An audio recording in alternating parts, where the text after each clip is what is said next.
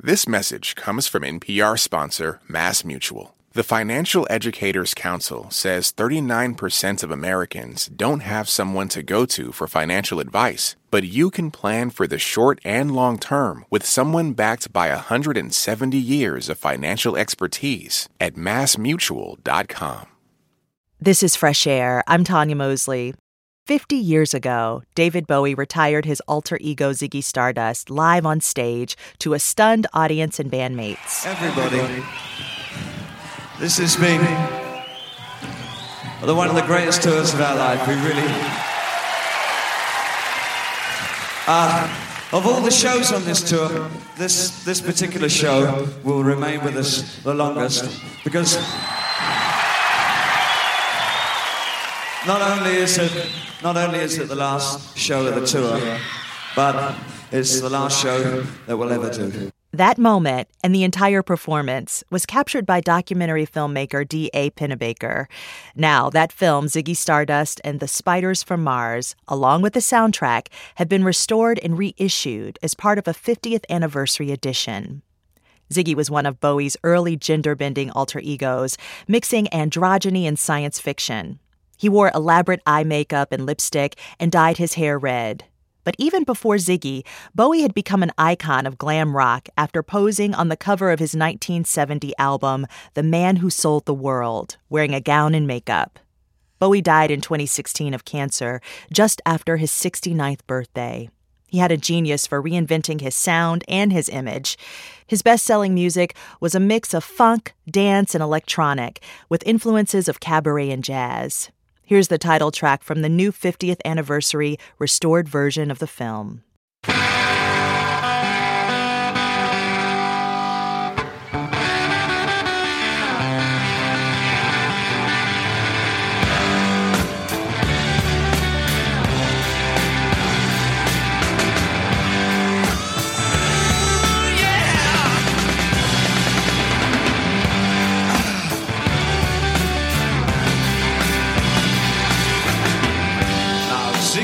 Guitar, jamming good with weird and killer and spiders from Mars.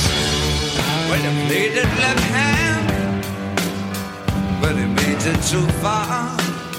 Became the special man. Then we were Ziggy's band. Ziggy really sang, screwed up eyes and screwed down the hairdo like some cat from Japan. Oh, he could kill them by smiling. He could leave them to hang. Well, he came on so lonely, man. And he had a snow white tan. So where were the spiders? Terry Gross spoke with Bowie in 2002, leading up to the 30th anniversary of the rise and fall of Ziggy Stardust and the Spiders from Mars. She asked him how he came up with the character of Ziggy. Well, I guess the simple one-liner is that myself and my mates, and I guess a certain contingent of the musicians in London at the beginning of the 70s, were fed up with denim and the hippies. And I think we kind of wanted to go somewhere else. And some of us, I think, us more pompous, arty ones, probably read too much George Steiner and kind of got the idea that we were entering to this kind of post-culture age, and that we better do something postmodernist quickly before somebody else did. So did you see the kind of gender aspects of your performance? You know, dressing, sometimes wearing an evening gown, sometimes, often wearing lipstick, dyeing your hair, lots of eye makeup. Did you see the gender stuff as being a statement about postmodernism or a statement about sexuality? Well, neither. I think they were just devices to create this new distancing from the subject matter. There was a kind of a diffidence, an idea that really hadn't been thought of before, that the history of rock could be recycled in a different way and brought back into focus without the luggage that comes along with it. It was a very strong sense of irony. I think it became the foundation of two or three of us. I mean, I'm wary of the word glam because I think that became the all-inclusive term for any bloke with lipstick on, which is fine, and that's what it is when it comes down to the public level. The public, obviously, they take things in a very simplistic fashion, and so they should. That's why we have such wonderful television. But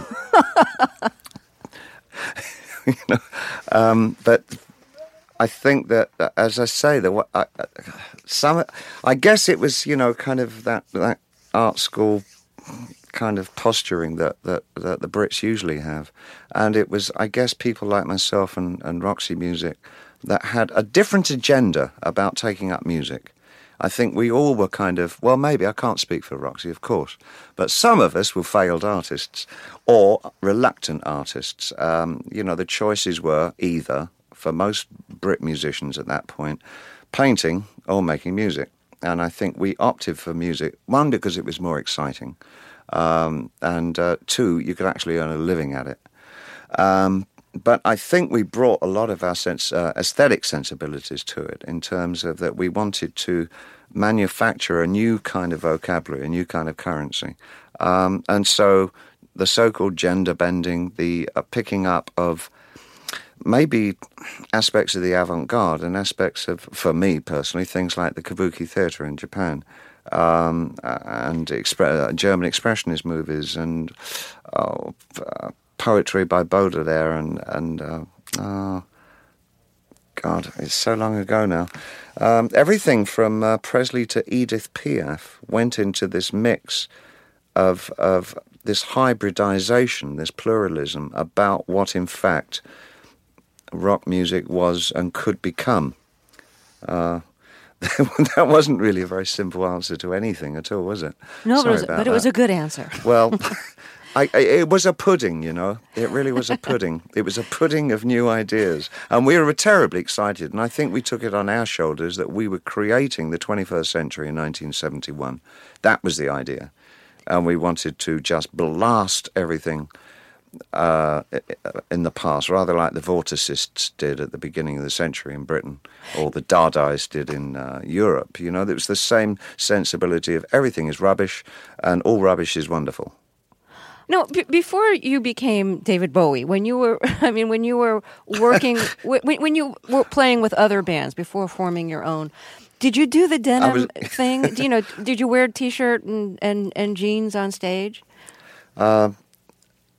Very, very rarely, actually. No, it wasn't really something that because I never believed it. It always felt like you were trying too hard to look like the audience or something. That whole thing about the artistic integrity, which, of course, I've never bought into with any artist. It's just not a real thing. Wait, so let me stop you and see if I got this straight. Wearing a T-shirt and jeans seemed phony to you, but wearing mascara and eye makeup seemed right.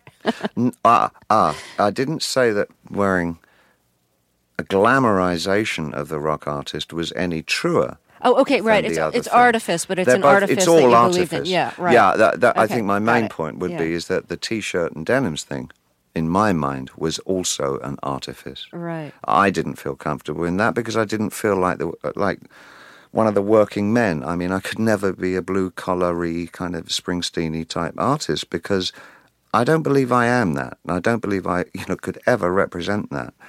And it is merely representation. What was your family background? I wonder. Well, my father worked for a children's home called Dr. Bernardo's Homes. They're a charity. I see. He was a charity worker, in fact. My mother was a housewife. My father was from a farming family, agricultural family in the north of England. And my mother came from a very working class. Mm-hmm. What were you listening to when you were a teenager? Oh, wow. It was so... I think the only music I didn't listen to was country and western, and that holds to this day. It's much easier for me to say that the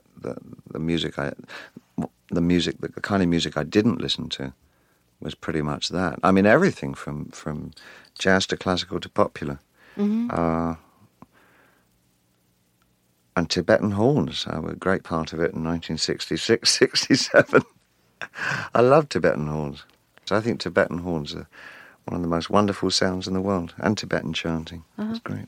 I've read about something that I'm sure a lot of people have asked you about, which is that when you were 16, you were in a fight that blinded you in one eye and I think paralyzed the muscle.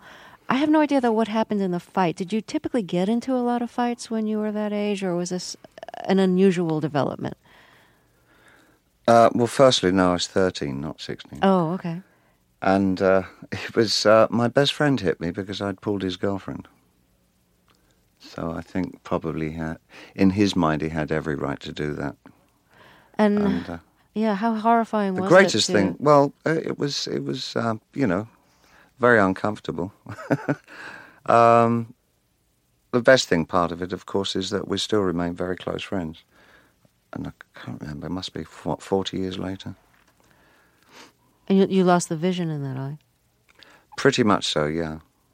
As an artist, how has it been difficult to see what you want to see, to have full depth perception for creating and for looking? I probably take in more in one eye than most people do with two, so I think I'm all right. David Bowie speaking with Terry Gross in 2002. There's a new 50th anniversary edition of the concert film, The Rise and Fall of Ziggy Stardust and the Spiders from Mars. More after a break. This is Fresh Air. This message comes from NPR sponsor Redfin. Redfin updates their listings every 2 minutes and gives personalized recommendations based on the homes that you like, so you can find the home that's just right for you. You can favorite homes, share listings with others, and even schedule tours with a local Redfin agent, all in the app. When you're ready to buy, an experienced local Redfin agent can guide you through the whole process, and they know how to help you win the right home at the right price. So download the Redfin app to get started today. If you're a business owner, you know these sounds mean sales. And from the sound of it, your business is growing. Whether you're fulfilling orders from your home office or warehouse, Stamps.com helps you stress less about mailing and shipping and spend more time doing what you love most. Listening to ASMR. I mean, growing your business. But as you grow, so does the need for efficiency.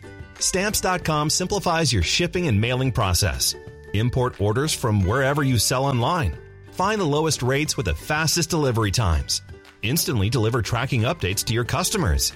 And buy shipping and mailing supplies when you run low. Save time and money on mailing and shipping. Get started at Stamps.com today with code PROGRAM for a 4-week trial, free postage, and a digital scale. Summer is for going to the movie theater because it's too hot to stay home. It's for driving with the windows down, listening to your favorite music. It's for stretching out while you're on vacation to gobble up a TV show. For a guide to some of the TV, movies, and music we are most excited about this summer, listen to the Pop Culture Happy Hour podcast from NPR. This is Fresh Air. We're listening to Terry's 2002 interview with David Bowie. He had released the album Heathen. The concert film and soundtrack The Rise and Fall of Ziggy Stardust and the Spiders from Mars has now been restored in a 50th anniversary edition. Here's another song from it.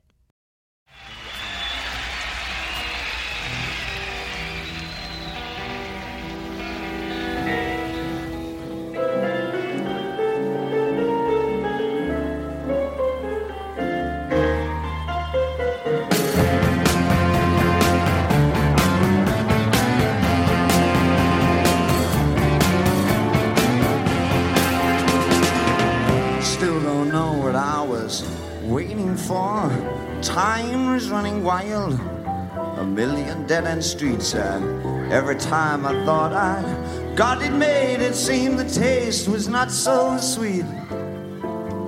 Then I turned myself to face me, but I never caught a glimpse of how the others must see the faker. I'm much too fast to take that test. Changes. Didn't want to have to be a richer man.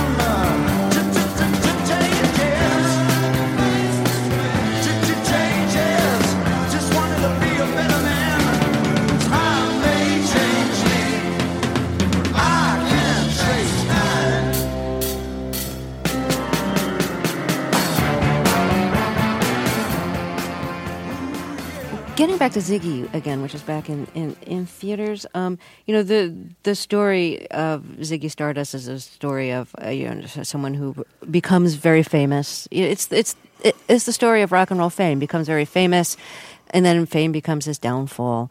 He's kind of killed in a way by fame. What did that fable that you created mean to you at the time? Is that the way you saw rock and roll? Well, I can only really look at it the way I look at it now, which is, I think, independently of myself, Ziggy Stardust has his own life. He's his own creation, and you know what? Good luck to him. But frankly, for me, I kind of closed the door on him in 1973, right. And I'm very happy that he's having such success and that people still like him and all that. I heard he'd gotten married. Anyway, I personally have another life, which doesn't belong to Ziggy Stardust, and I do tend to not really get that involved in what I've done in the past. I do kind of leave that up to other people, and that's much how I feel about Ziggy. I kind of prefer the audience and maybe writers or commentators or whatever to make what they will of the Ziggy Stardust period and character, because it actually doesn't interest me much now. Is having an alter ego less important to you than it used to be? I think much has been made of this alter ego business. I mean, I actually stopped creating characters in 1975, for albums anyway. The only time that I've adopted characterization again since that point for my own albums has been an album called Outside that I did with Brian Eno a few years ago, which really had a myriad, maybe one too many characters, but it had a lot of characters on that, and I played all the parts. But that was done as a sonic theatrical piece of music. But the character thing really is sort of, for me personally, rather ancient history. But it's kind of, I guess over here specifically in America, the soundbitey thing really kind of stays around, and you're known by you're defined by the two or three things that the largest amount of people know about, and that kind of is who you are publicly. And mine is really Ziggy Stardust, characters, let's dance. That's me in the American, frankly, in the American eye. But in fact, in Europe, I'm more kind of this bloke what writes lots of stuff, and I kind of, I guess a greater number of the 26 or so albums that I've made are known in Europe than they are in America. Your new CD was produced by Tony Visconti, who worked with you from your first album through... And myself, it was a co-production. Good, thank you. So you worked together from your first album through your 1980 album, Scary Monsters.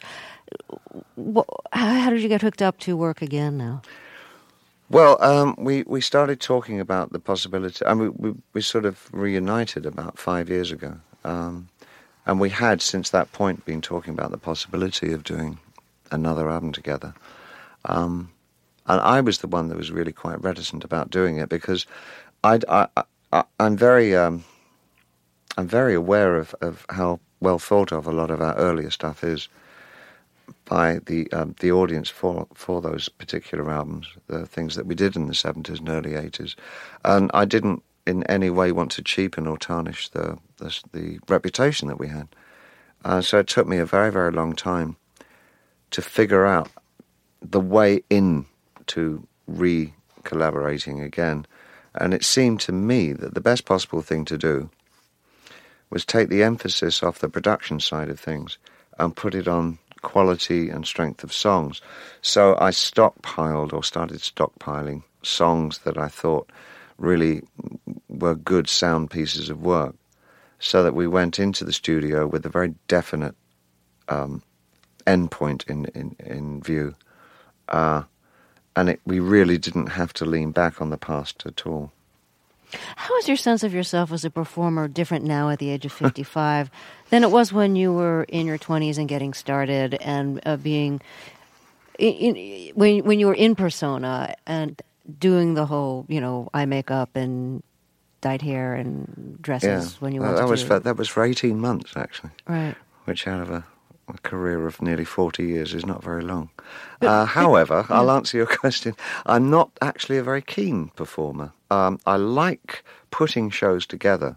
I like putting events together. In fact, everything I do is about the conceptualizing and realization of a piece of work, whether it's the recording or the performance side. And kind of when I put the thing together, I don't mind doing it for a few weeks, but then, quite frankly, I get incredibly bored because I don't see myself so much as a performer. I mean, I don't live for the stage.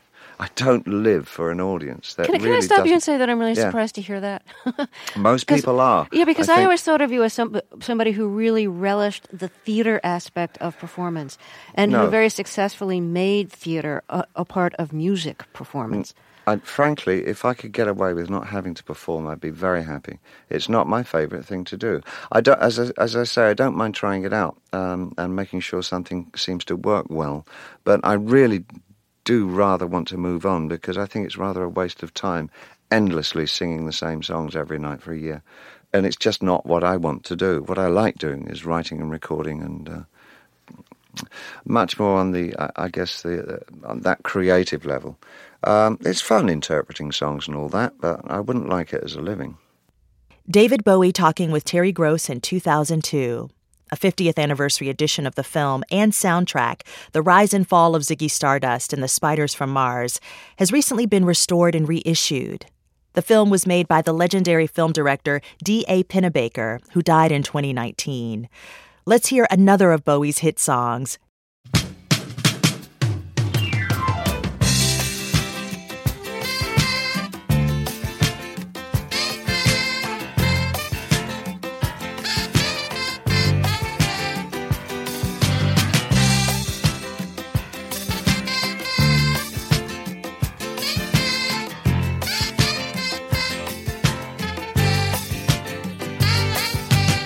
We pulled in just behind the bridge. He lays her down.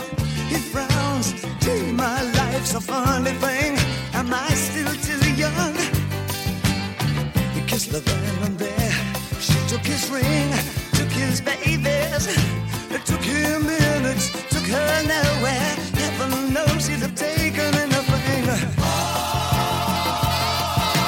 night. She was a young American.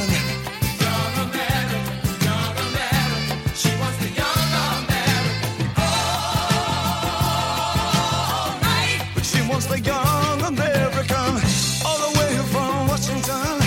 Her breadwinner begs off the bathroom floor. We live for just these 20 years till we have to die for the 50 more. And all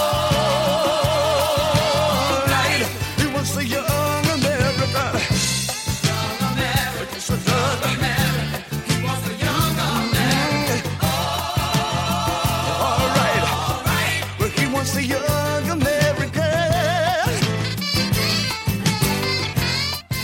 Did you grow up thinking of yourself as a singer, or did you start singing because you wanted to sing? You know, because you wanted to perform. No, what I wanted to do when I was 9 years old, I wanted to be the baritone sax player in the Little Richard Band. I probably also wanted to be black at that particular time as well. So I got my father to help me out with a saxophone, and we bought it over like a 2-year period. We had something in Britain then called the Hire Purchase System, or HP, and I bought it on HP, which is like you pay 2 and 6pence a week. Oh, buying it on time. Yeah, over like 1,000 years. So in the end, it cost you maybe twice as much as if you could have afforded cash. Right. And I started playing around with local rock bands, you know, with the alto, and then, in a nutshell, somebody fell ill one night, the lead singer in one of the bands, and they knew I could sing, so they asked me if I would stand up. And I quite enjoyed it, actually, I must say, at 14. It was a real trip, you know, to have girls wave at you and smile and everything just because you opened your mouth and sang. But really, I guess, I really wanted to do more than anything else, up until I was around 16, 17, was write musicals. Was write music? Musicals. Oh, musicals. I really wanted to write musicals. That's what I wanted to do more than anything else. And because I like rock music, I kind of moved into that sphere, somehow thinking that somewhere along the line I'd be able to put the two together. And I suppose I very nearly did with the Ziggy character, but I had such short attention span and got disinterested so quickly after I'd created some kind of project that I wanted to move on. And I never really got the book together for the thing. So I had all the songs and the characters. But by the time we'd gotten it on the road and I'd been doing it for 18 months, oh, God, I couldn't wait to move on to something else. So when you say you wanted to write musicals, did you want to write like Rodgers and Hart kind of musicals or Hair? I mean, what? No, that was my point. No, yeah. my point was I wanted to rewrite how rock music was perceived. Oh, I see. I yeah, thought right. that I could do some kind of vehicle involving rock musicals Right. and presenting rock and characters and storyline in a completely different fashion. Mm-hmm. So was singing something you started doing to come so that you could do that kind of theater? It was, it was the conception that, I mean, God, I would love to have handed it on to somebody else, and I guess Ziggy would have been the perfect vehicle to have done with. I don't know why, to this day, I didn't find some other kid after I'd done it for like 6 months and said, here, I'll put the wig on, and send him out and do the gigs, you know. I mean, it would have been much the best thing to do, and then I could have moved on quicker to something else. But that comes back to what I was saying. I needed to sing because nobody else was singing my songs. Right. So I had to do it myself. You were briefly in a mime group before... Yes, the Lindsay before Kemp Mime Company. Yeah, before becoming a solo musician. Yeah. Well, actually, it all kind of ran... I tended to be... I seem to be kind of involved in so many things all at the same time, which is still how I kind of operate today. I can't keep my fingers out of any pies. Well, are there things that you learned or became aware of through that mime group that you said, yeah, that I really like that, I'm going to work with that in my own performances? I think everything that I learned about stagecraft and carrying through, creating a through point for a theatrical device. I think Lindsay Kemp really introduced me to the work of Jean Genet, and through that, I kind of kept re-educating myself about other prose writers and poets. Mm-hmm. He opened an awful lot of doors for me in terms of a new approach to what I could do. I could never have done what I did without being involved with Lindsay Kemp's company. While we're on the subject of mime, I have to mention that in the Ziggy movie, you do those hands walking across the glass wall thing. I know. That's my proudest moment of the Ziggy Stardust movie. The dreaded mime thing. Yeah. Well, meme over here, isn't it? I know. It's so utterly abhorred over here. We didn't know that in England because we love it over there. And it broke our hearts when we came over here and realised that memes were kind of tantamount to some kind of artistic criminals. Because rock and roll started as a youth music, everybody always wondered, well, will rock and roll continue to live? And what about the artists themselves? What about when they pass 30? What about when they pass 40? Or when they pass 50? Is that an issue for you? Do you feel like you have satisfactorily found a way to be a man in his mid-50s playing your music without feeling like what you're playing is... You know what I'm saying? That you're playing music that speaks to who you are and where you are now. Having not really written any generational songs, I think maybe 2 or 3 of the songs that I've ever written have any bearing on the age of the listener.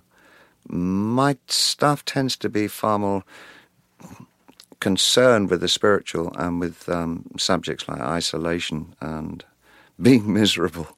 So I think that sort of touches on really any age group. So in my terms, they're just songs. The vehicle for those songs is a music that did indeed start as a youth culture music. But it is aged well in itself. No, it's just what I do. I mean, I wouldn't know how to write and play any other kind of music, frankly. David Bowie, thank you so much for talking with us. My pleasure. David Bowie speaking with Terry Gross in 2002. He died in 2016. The film and soundtrack The Rise and Fall of Ziggy Stardust and The Spiders from Mars has been restored and reissued in a 50th anniversary edition. Time takes a cigarette, puts it in your mouth, Well, on your finger, then another finger, then your cigarette. Well, the wall-to-wall is calling. It lingers, but still you forget. Oh, you're a rock and roll suicide. You're too young to lose it, but you're too old to lose it. And the clock waits so patiently on your song. Well, you walk past the cafe that you can't eat when you've lived too long. You're a rock and roll suicide. Now the ship breaks a snarling as you stumble across the road. But the day breaks instead, so you hurry home. Don't let the sunlight blast your shadow. Don't let the milk float bind your mind. They're so natural, religiously unkind. Oh no, love, you're not alone. You're watching yourself, but you're too unfair. You got your head all tangled up, but if I can only make you care.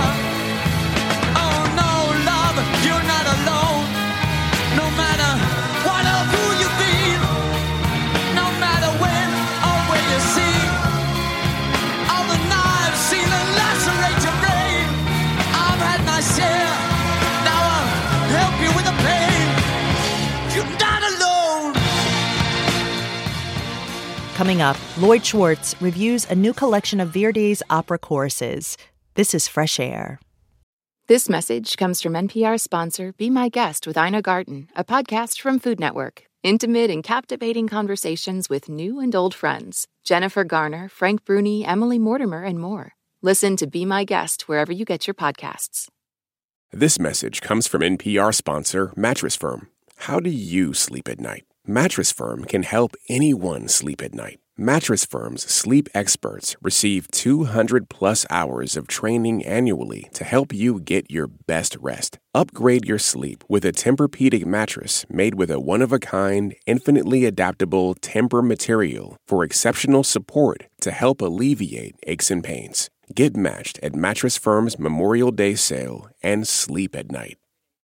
This message comes from NPR sponsor Capella University. Sometimes it takes a different approach to unlock your true potential. Capella University's game-changing FlexPath learning format is designed to help you learn relevant skills at your own pace, so you can earn your degree on your terms and apply what you learn right away. Imagine your future differently at capella.edu. Listen to Embedded for moments that stay with you. I could smell the smoke, I could smell the dust. Voices that resonate. Stories that change the way you think about your life. How did we get here? The Embedded podcast is NPR's home for original documentary series. Listen wherever you get your podcasts. Our classical music critic Lloyd Schwartz has a review of a new album devoted to Verdi opera choruses. Lloyd reminds us that there's more to opera than just the typical aria, trio, or quartet.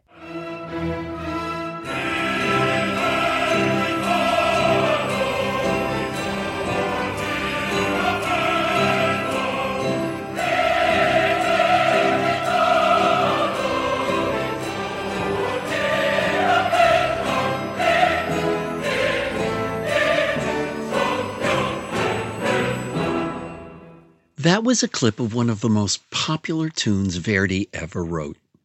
It's not an aria, a trio, or a quartet, but a chorus, the Anvil Chorus from Verdi's opera Il Trovatore, The Troubadour. Music lovers familiar with Verdi's Requiem know that it includes some of the most magnificent and terrifying choral music ever written. But Verdi's operas also have some amazing passages for the chorus. Not music for the central characters, but for groups who are either trying to affect the action, like the witches in Verdi's version of Macbeth, or the crowds who are responding to previous action, like the Egyptians in Aida celebrating their victory over the Ethiopians, or the dispossessed Hebrews in Verdi's Nabucco, Nebuchadnezzar, longing for their distant homeland. Now the brilliant opera conductor Riccardo Chailly, music director of La Scala in Milan, has put together an exciting new album of choruses from Verdi's operas, his best known as well as his most obscure. When Nabucco was first performed in 1842, Va Pensiero, the chorus of enslaved Hebrews, immediately became an anthem for the unification of Italy. Audiences insisted on encores. They still do. Chailly's recording with the La Scala Chorus and Orchestra is the most affecting version I've ever heard. It begins so quietly, as if the thoughts of the enslaved Hebrews were lifting into the air, as the libretto says, on wings of gold. The climax is a full-hearted lament for my country, so beautiful and so lost.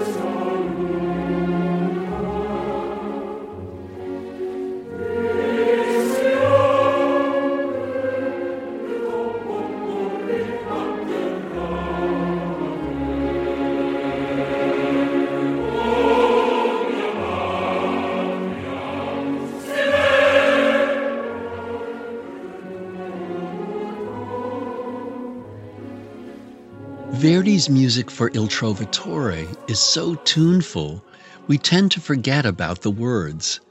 But the libretto by Salvatore Camerano is actually very poetic.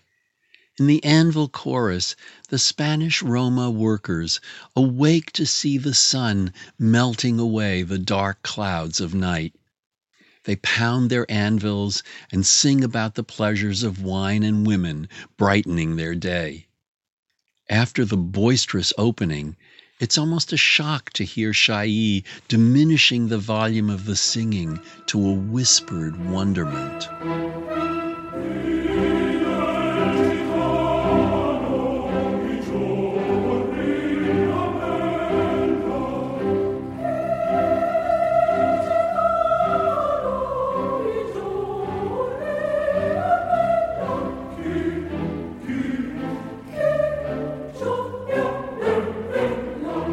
Chailly helps us rediscover the impressive variety of Verdi's choral music, from the comic to the extremely solemn, as well as Verdi's imaginative use of the orchestra.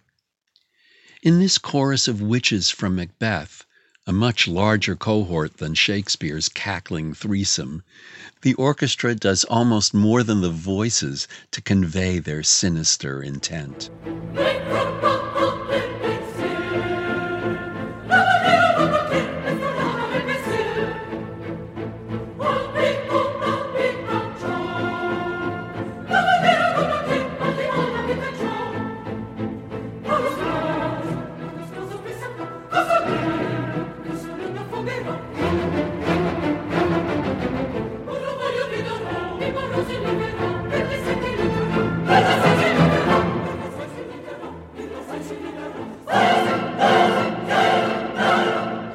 Maybe the most complex among these choruses is the large-scale scene from Don Carlo, in which the festivity surrounding the coronation of King Philip is interrupted and subverted by the grim voices of the Inquisition, dooming the so-called heretics to be burned at the stake.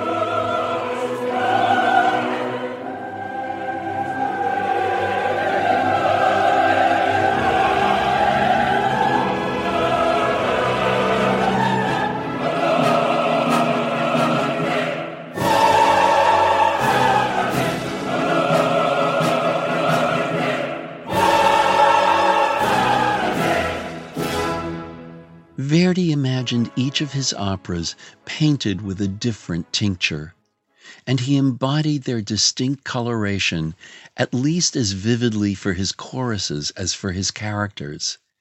Hearing this great range of Verdi choruses on a single album, all performed with such power and subtlety, is truly a revelation. Lloyd Schwartz is Poet Laureate of Somerville, Massachusetts. His latest book is Who's on First? New and Selected Poems. He reviewed the album Verdi Choruses, conducted by Ricardo Chailly on the Decca label. Coming up, Justin Chang reviews the new comedy Bottoms. This is Fresh Air. This message comes from NPR sponsor, the official Hacks podcast from Max. Join the creators and showrunners of Hacks as they discuss each episode and speak with the cast and crew about the making of the series. Listen to the official Hacks podcast wherever you get your podcasts. This message comes from NPR sponsor Mattress Firm. How do you sleep at night? No matter what might be keeping you up, Mattress Firm can help anyone sleep. Mattress Firm will find you the right mattress from a wide selection of top brands at every budget. Plus, if you see a lower price somewhere else, they'll match it up to 120 nights with their low price guarantee. Get matched at Mattress Firm's Memorial Day sale and sleep at night. Restrictions apply. See mattressfirm.com or store for details. This message comes from NPR sponsor Progressive Insurance, where drivers who switch could save hundreds on car insurance. Get your quote at progressive.com today. Progressive Casualty Insurance Company and Affiliates. In the high school comedy Bottoms, which opens in theaters this week, two longtime best friends start a fight club for girls as a ruse to hook up with cheerleaders. It's the latest movie directed by Emma Seligman after their feature debut Shiva Baby, and it stars the film's lead, Ayo Edebiri from The Bear, and Rachel Sennett. Our film critic Justin Chang has this review. High school is often hell in the movies, much as it can be in real life. But I can't recall a vision of high school as specific in its hellishness as the one in the very funny and sometimes surreal new comedy, Bottoms. It's about two queer best friends, PJ and Josie, who are unpopular not because they're gay, but because they are, in their own words, gay, untalented, and ugly. Both girls want to lose their virginity before they head off to college, a goal that places them roughly in line with the horny male protagonists of various teen sex comedies, ranging from Porky's to Superbad. In its own self-aware way, Bottoms is clearly riffing on those earlier movies, and many others, from that dark coming-of-age classic, Heathers, to the queer-themed cult hit, But I'm a Cheerleader. The title that gets the most explicit shout-out, however, is Fight Club. After a bizarre series of mishaps and misunderstandings at a school fair, PJ and Josie develop an unearned reputation for physical violence, and they realize they can turn this to their advantage by starting a self-defense club for girls, in light of recent disturbing incidents around campus. PJ, played by Rachel Sennett, is particularly enthused, since she thinks a fight club will improve their chances of meeting girls, like the two cheerleaders, Brittany and Isabel, that they're smitten with. But Josie, played by Ayo Edebiri, is conflicted about the idea, which she thinks makes them nearly as bad as the male predators they'd be fighting back against. They argue over it in this scene with their sort-of friend Hazel, played by Ruby Cruz. I can't believe they're letting you guys start a fight club. No, they're not. We are not. What are you talking about? We're gonna do it. We're doing it. PJ, I wasn't being serious. Josie, did you see the way that Isabel and Brittany were looking at us? Also, you heard the announcements. Girls are terrified. It's perfect. They need this. Okay, no, they need, like, mace, maybe. We can't do that, okay? We'd be misleading them. Guys do that all the time, okay? That's the point of feminism. That's not the point of feminism. You also don't care about feminism. Your favorite show is Entourage. You're missing the point. I don't really think I am. We don't know how to fight. You guys probably fought girls in juvie. No, we were lying about that, obviously. About juvie? Yeah, I mean, Why what? would you lie to me? You were the one who said we went to juvie. I just didn't correct you. Listen, self-defense is instinctual common sense. You try to punch me in the face, I stop it from happening. Whatever, I don't care. It's easy. The funny thing is, it is pretty easy, at least at first. Brittany and Isabel, well played by Kaya Gerber and Havana Rose Liu, are among the dozen or so girls who join the club. They all meet in the school gym, and apart from the occasional bruised face or cut lip, the fighting doesn't get too over the top initially. The girls may learn to throw and take a punch, but they also experience a newfound sense of solidarity. Against all odds, this violent arena also becomes a safe space. But if Bottoms is very much a comedy of female empowerment, it also skewers its own feminism, with laughs that catch and sometimes die in your throat. The director Emma Seligman, who wrote the script with Sennett, treats even taboo subjects with a deadpan matter-of-factness. There are flippant jokes about sexual assault, eating disorders, suicide, and school bombings. Hazel turns out to have some skill with homemade explosives.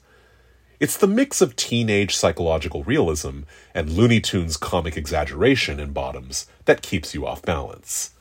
Laughter, it suggests, is the only sane response to an insanely violent world. The main antagonist here is the school's star quarterback, a rich, entitled bully who's dating and cheating on Isabel. Jocks make pretty standard movie villains, but Bottoms gets at something deeper. There's a real undercurrent of rage here at the mindless football worship that holds sway at so many high schools, to the exclusion of everyone and everything else. It may be a sly joke, then, that one of the best performances here is given by former NFL star turned actor Marshawn Lynch. A big-screen natural, Lynch plays a well-meaning history teacher who wants to be a good mentor and ally to these girls, but whose pesky ingrained misogyny keeps popping up at inopportune moments. The movie doesn't always sustain its comic momentum, and I wish some of the other girls in the Fight Club had more screen time. But the core of Bottoms is rock solid. This is the second feature collaboration between Seligman and Sennett, after their terrifically cringy dark comedy, Shiva Baby. It's also the latest collaboration for Sennett and Edebury after their digital series, Io and Rachel Are Single, and their BFF rapport feels authentic, even in the most outlandish of circumstances. The two play off each other beautifully and unpredictably. PJ may seem like the bolder, unrulier one at first, but it's the more sensible-minded Josie who ends up pushing the comedy in wild new directions, especially when Isabel starts to return her feelings. Yes, Bottoms is a love story too, and a disarmingly sweet one. It's a merciless comic pummeling that winds up feeling like a hug. Justin Chang is the film critic for the Los Angeles Times. He reviewed the new comedy Bottoms. On Monday's show, we kick off our week-long celebration of the 50th anniversary of hip-hop with three pioneers, DJ Kool Herc, Grandmaster Flash, and Melly Mel. I hope you can join us.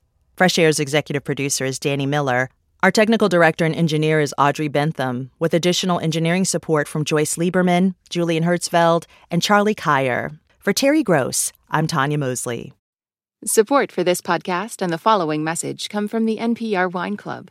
NPR Wine Club members have contributed over $1.5 million to helping create a more informed public. Be 21. Join the charge at nprwineclub.org/podcast.